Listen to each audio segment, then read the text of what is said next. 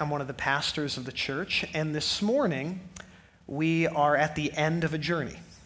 For the past 3 months, we've been learning together on Sundays and in city groups from the Apostle Paul's letter to the Philippians, and this morning we are going to explore the very last passage of the letter.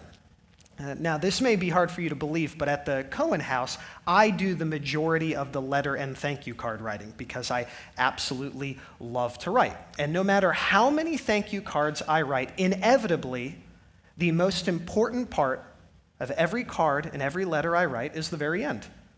It's like I've gotten beyond the generalities and the niceties, and I'm finally ready to communicate what I really want you to hear. And in a somewhat similar way, that is also true of the Apostle Paul's letter to the Philippians.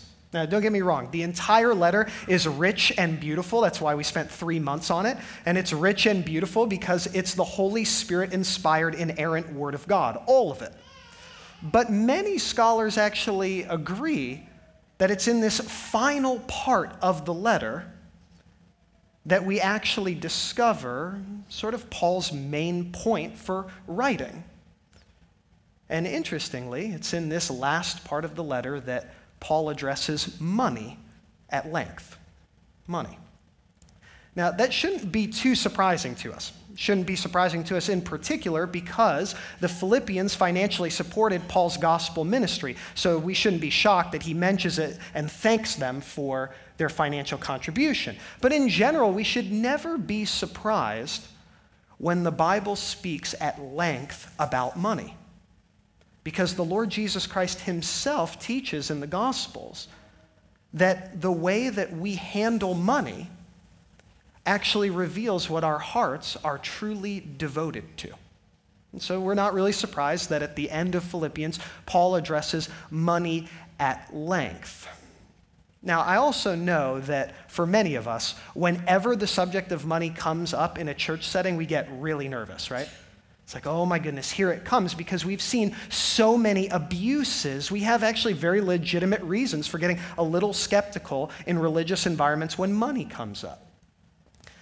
Now, despite all those legitimate reasons you may have to be nervous this morning, I want to ask you, and I'm going to invite myself, to let's all just fire our inner lawyer this morning.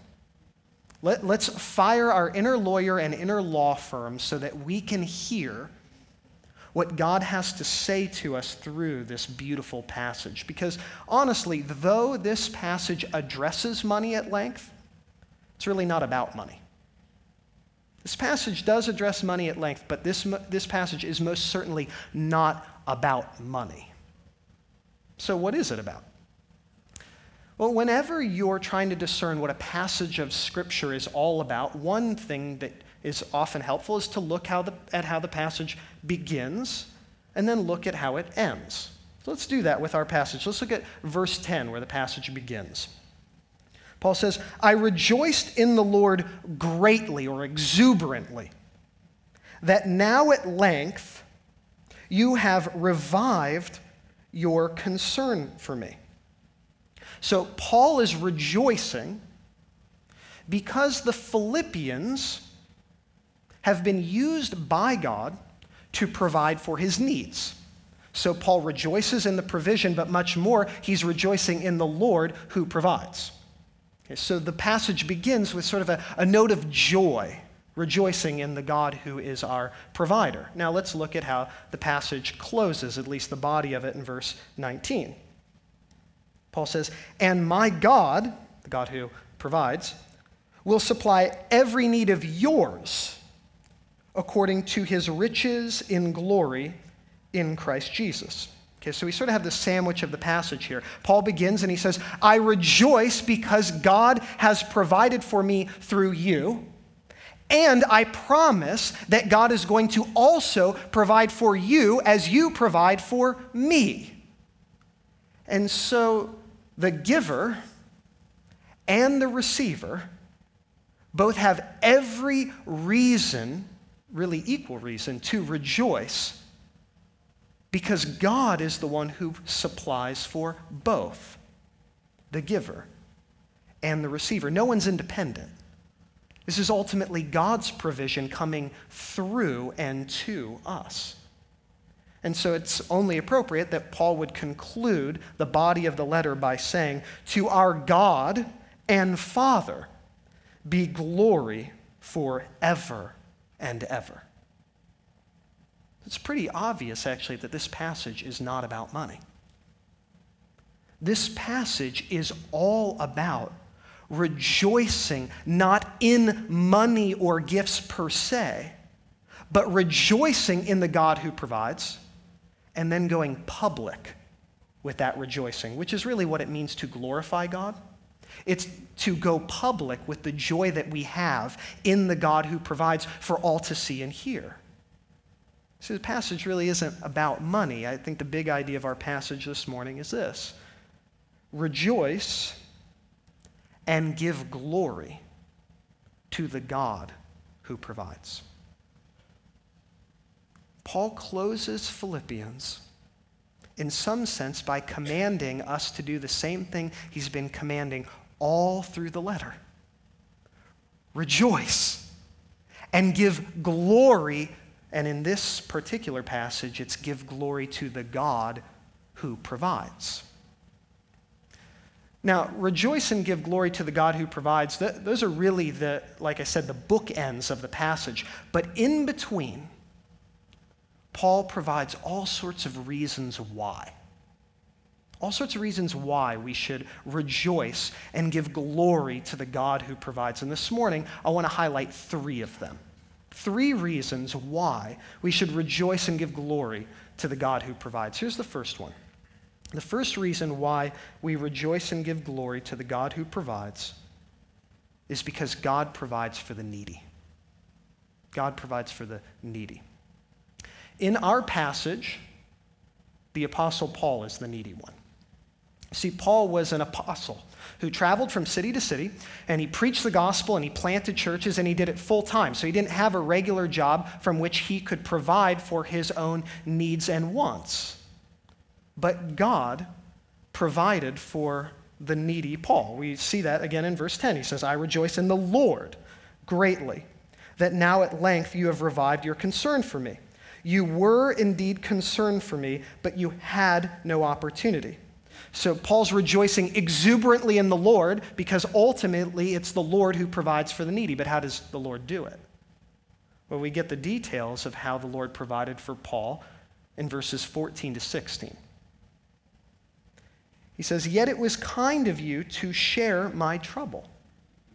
And you Philippians yourselves know that in the beginning of the gospel, when I left Macedonia, no church entered into partnership with me in giving and receiving, except you only. Even in Thessalonica, you sent me help for my needs once and again." Okay, so what's Paul saying? He's saying, I rejoice in the Lord exuberantly because the Lord has provided for my needs. But how has he done it? See, in his beautiful wisdom, God does not typically just provide for needy Christians unilaterally. He actually uses generous Christians to do it. And so Paul is rejoicing in the Lord greatly because the Lord provides for needy Christians through generous Christians. The Lord provides for the needs of the body of Christ through the body of Christ. It's the brilliance of it. And so Paul rejoices. He's saying, the Lord has provided for my needs and he's used you, people I love, to do it. I have every reason to rejoice and give glory to the Lord because the Lord provides for needy Christians through generous Christians. Now, at City Light, we do this formally and informally. So on an informal level, one of the things we always talk about here is that we want to be the kind of people who are just constantly meeting one another's needs, where we're just so in touch with the God of grace, who has met all of our greatest needs through the life, death, and resurrection of Jesus, that we're just ready to give ourselves away for one another, give away our time, our treasure, our talent. And so informally, we want to be the kind of people, it's like you hear about someone in your city group who needs a bill paid. This came up recently in one of our city groups. And instead of the city group leader coming to the elders and saying, hey, can we pay for this person's bill? It's like the whole group just pooled their money together and helped the person out. That's beautiful. We just do that informally. Other times you'll have friends like they're having a serious challenge in their marriage. It's like, okay, well, I want to meet that need. I have God's word and I've got time. I'm going to encourage them, spend time with them, that sort of thing. We want to be the kind of people who just informally, all the time are saying, well, we're a body. If I'm a hand and the nose has an itch, I want to scratch it. If a finger is broken, the rest of them, we're going to work to mend it. God uses generous Christians to provide for needy Christians at City Light informally all the time. But we also do this formally, and we do it financially. So for example, we all take a portion of God's money. Remember, all of our money is God's money. We take a portion of it and we give generously to City Light. And then City Light Church gives that money to provide for the needs of the members among us. And so we are consistently taking in generous giving so that we can give to real needs, physical and spiritual. And by God's grace even, he's provided for us to the point that we can even meet some of the needs of those around us who aren't even part of our church, people in our community and in our city. And we do that especially at City Light through the Whosoever Gospel Mission and the Hope Pregnancy Center. And so what we do, what we're seeing happening here at City Light is the very thing that we read in this passage. That God is using generous Christians to provide for needy Christians, and therefore we have every reason to rejoice and glorify God. So really practically, I just want to give you two very practical encouragements. This is sort of like family talk. So if you're here and you're just sort of checking Christianity out and you're like, oh, this is kind of interesting. You guys are talking all about money. Kind of glad I'm not yet a follower of Jesus. You guys don't get to touch my money. Yeah, I understand. Very much so. But, just for family talk for a moment, I want to give you just two very practical encouragements when someone meets a need of yours. That could be physical, social, psychological, spiritual. It's not easy to separate these. First, when someone meets a need of yours, rejoice in the Lord. Rejoice in the Lord, because when someone meets a need of yours, that's actually the Lord providing for you. That means that when someone or the corporate community, when you have, let's say, a bill paid, a counseling appointment subsidized, a meal delivered after you have a baby, when you have someone who disciples you, when you're part of a rich city group, when you get to sit under Bible teaching, rejoice in the Lord instead of begrudging your need. I think it's so often really tempting to be like, no, I want to be the one who's always providing. I never want to have need. I never want anyone to have to help me move. I never want to have anyone need to bring me a meal. I never want to have a bill subsidized or a counseling appointment subsidized. I never want to need to be discipled. I never want to be led in a city group. I don't want to sit under Bible. I want to be the giver. I felt this last week. I was sitting under, Andy was preaching the Bible beautifully, and I was like, man, I want to be preaching the Bible, right? And no, I need other people to bring God's word to me. We should not be begrudging our needs. We should be praising and rejoicing in the Lord, because when someone meets any need of yours in the body of Christ, that is the Lord Jesus Christ providing for you. Why would you begrudge it? I know this is hard. For most of you, you've grown up in American culture where the grand value is independence. Independence could not be more of a sub-gospel category. There's no such thing. Did you just breathe? That was an act of dependence on the God who sustains you. There is nothing you have that you haven't been given. There is nothing I possess that isn't a gift. Like, I bought this shirt 2 weeks ago at TJ Maxx. okay? $9, praise the Lord. Do you know how dependent I am on the supply chain to get this shirt? Look, independence is a myth, so why set it up as the grand value of your life? No, we're a people who say, yes, I have needs, I have spiritual needs, I have social needs, I have theological needs, I have needs all over the place, and the body is meeting them, and that is Jesus providing for me. We should just be rejoicing about it. Don't begrudge it. We're interconnected. Family living is dependent living. Secondly, second practical encouragement when someone meets a need of yours is give glory to God. You see, rejoicing in the Lord and giving glory to the Lord are interconnected, but they're not the exact same thing. Rejoicing in the Lord, like maybe, okay, let's say Andrea buys me this shirt. I can rejoice, wow, the Lord has provided for me something to wear on Sunday so I don't get fired. And it's like, okay, praise the Lord, that's wonderful. I have a shirt, and the Lord has provided through Andrea. But it's a whole other thing to go public with that. Say, the Lord has given me an incredibly gracious and generous wife. And she actually cares about me to the point of not wanting me to wear the same shirt every Sunday and look ridiculous. Wow. And now I've gone public with it. So if someone's meeting a need of yours, don't keep it to yourself. Tell people about it.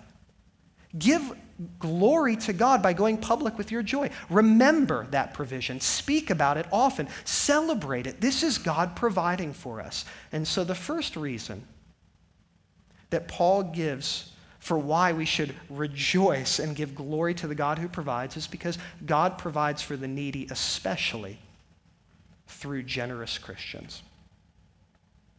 But many of us, we hear that and we go, yeah, of course, God provides for the needy through generous Christians. Of course, beautiful, wonderful.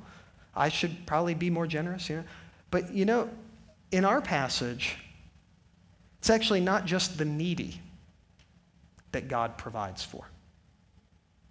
The second reason why we should rejoice and give glory to the God who provides is because God doesn't just provide for the needy, God also provides for the giver. God provides for the giver just as much as the receiver. Verse 18 shows us that in our passage, it's the Philippians who are the givers. Paul writes in verse 18, I have received full payment and more. I am well supplied, having received from Epaphroditus the gifts you sent, a fragrant offering, a sacrifice acceptable and pleasing to God. So, Paul is the needy one. The Philippians are the givers. And in a most unnatural way, if you're a student of the Bible, you probably know the Philippians were not a wealthy church. And yet, they give abundantly and sacrificially so that Paul can say, I'm well supplied and even more than that. It's like the most unnatural thing in the world, to give your money away when you're in a time of scarcity to supply the needs of someone else. Have you ever wondered, why did the Philippians do it? Why did they do that? Well, I think they gave sacrificially because they knew that in giving sacrificially, God actually provides for the giver. God provides for the giver. And in verses 17 to 19, we'll see that God actually provides for givers in 3 different ways. 3 different ways. So yes, I'm sneaking in 3 more points to this sermon. Just go with it. Okay. So how? How does God provide for givers? It's sort of obvious, he provides for the needy through generous Christians, but how does he actually provide for the generous Christians, making both of them rejoice and just as needy as one another? Well, first, God provides givers with an opportunity for gospel partnership. The first way that God provides for givers is that God is actually providing those who give with an opportunity for gospel partnership. Where am I getting that? Verse 17. Paul says, not that I seek the gift. So he's saying to the Philippians, I'm not actually seeking, the point isn't really the money. but I seek the fruit that increases to your credit. What in the world does that mean? You see, the Philippians stayed put in Philippi, but the Apostle Paul traveled around preaching the gospel, and God bore fruit through it. Tons of people came to faith in Jesus. Other people were built up in their faith in Jesus. And Paul says, when you financially provide for me to get to do that, the fruit that I experience through preaching the gospel is actually to your credit. The dividends go into your account because you are the one who provided for my needs so that I could preach the gospel, so you get the credit. In other words, Paul is saying, when you gave to me, God was actually providing for you an opportunity to partner in the gospel. Because though maybe you couldn't leave Philippi, your money sure could. And it's interesting. I've actually talked to many of you who have said to me, I wish I could do more for the advance of the gospel. Now, let me just say as an aside, you can do a ton for the advance of the gospel right where you are, in your regular life, in your home, in your workplace, among your friends, family, whoever it is that's in your life. But I do understand that you can't be in multiple places at once. And so many of you are like, I want to bear more fruit for the gospel, but I got a house, I got a job, I got a family, I can't be in multiple places at once. Here, I've got great news for you. Your money can. Your money can be in a lot of different places at once, advancing the gospel so that in the words of Paul, you get the credit. And so what Paul is saying here, what God is saying to us through Paul, is that when we give our money away to advance the cause of the gospel, we are gospel partners, as integral a part as the preacher is. Isn't that wonderful news? That you are as integral to the work of the gospel as an overseas worker if you're giving your money to send that worker there.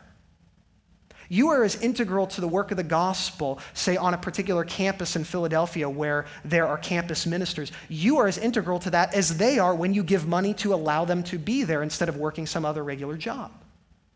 It's incredible. It's beautiful. And so the first way that God provides for givers is he's providing us with an opportunity to partner in the gospel, to go with our money where we can't necessarily go with our feet. And so that's why I would encourage you to really plan for this. To really plan, okay, God, how do you want me to give your money away for the advance of the gospel?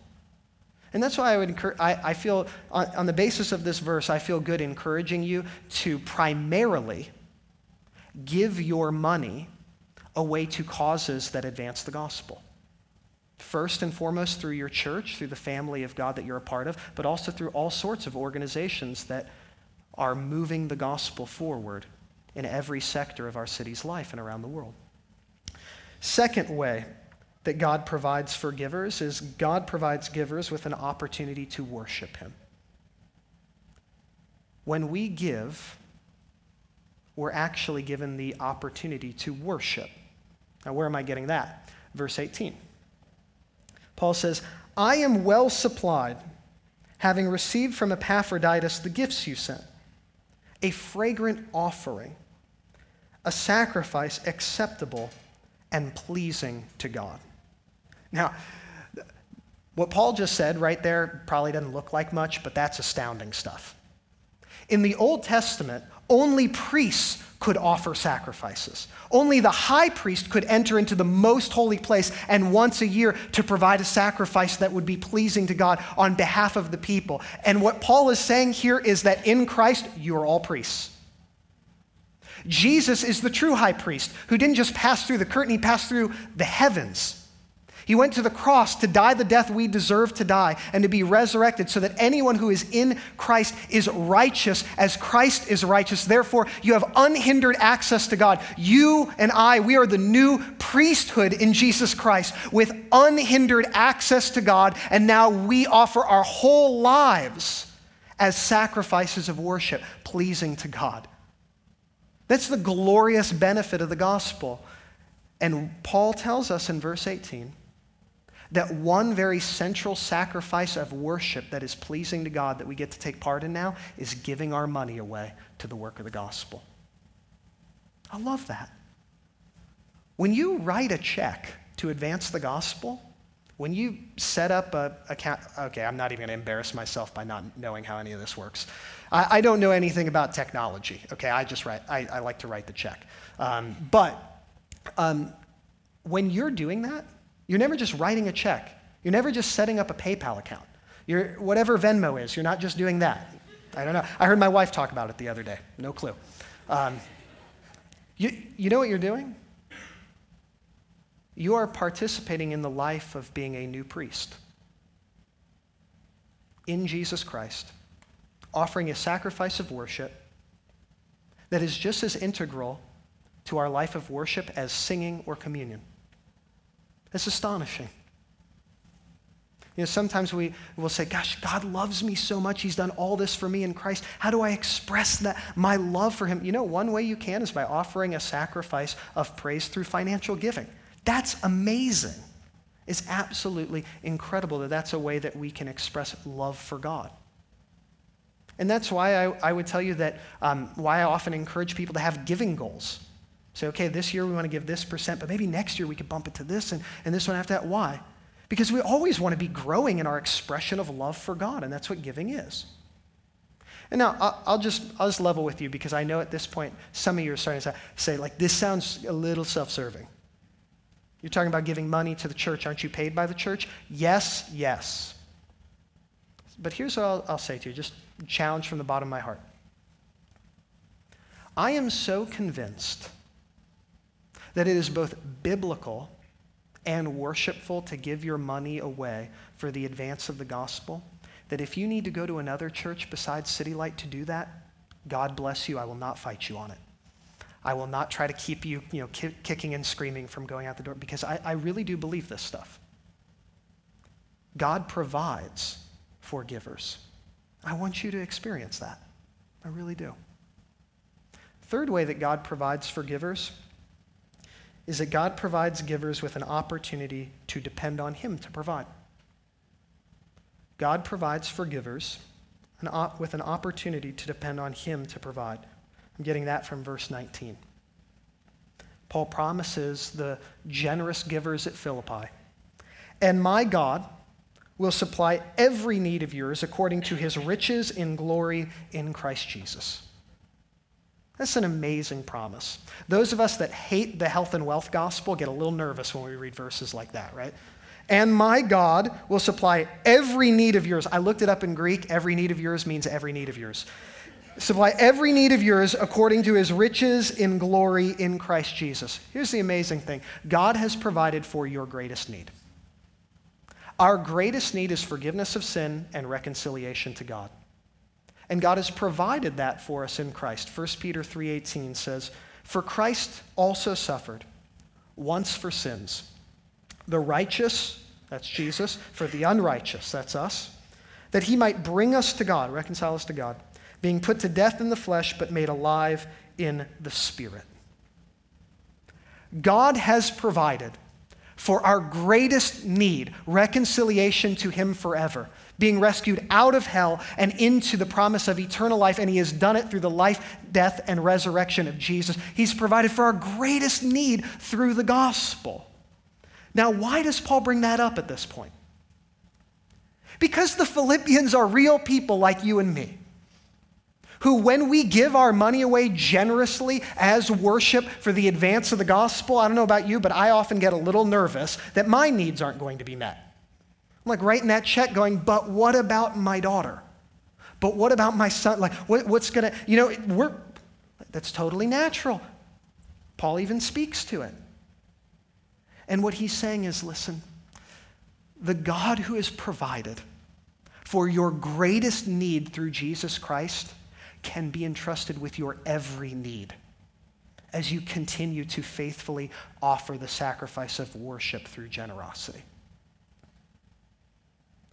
And so we rejoice and we give glory to God, whether we are the giver, the receiver, or like most of us, both, all at the same time.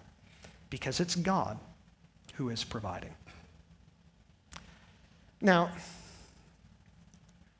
if you give your money away generously to the work of the gospel, I do believe you can expect your needs to be met.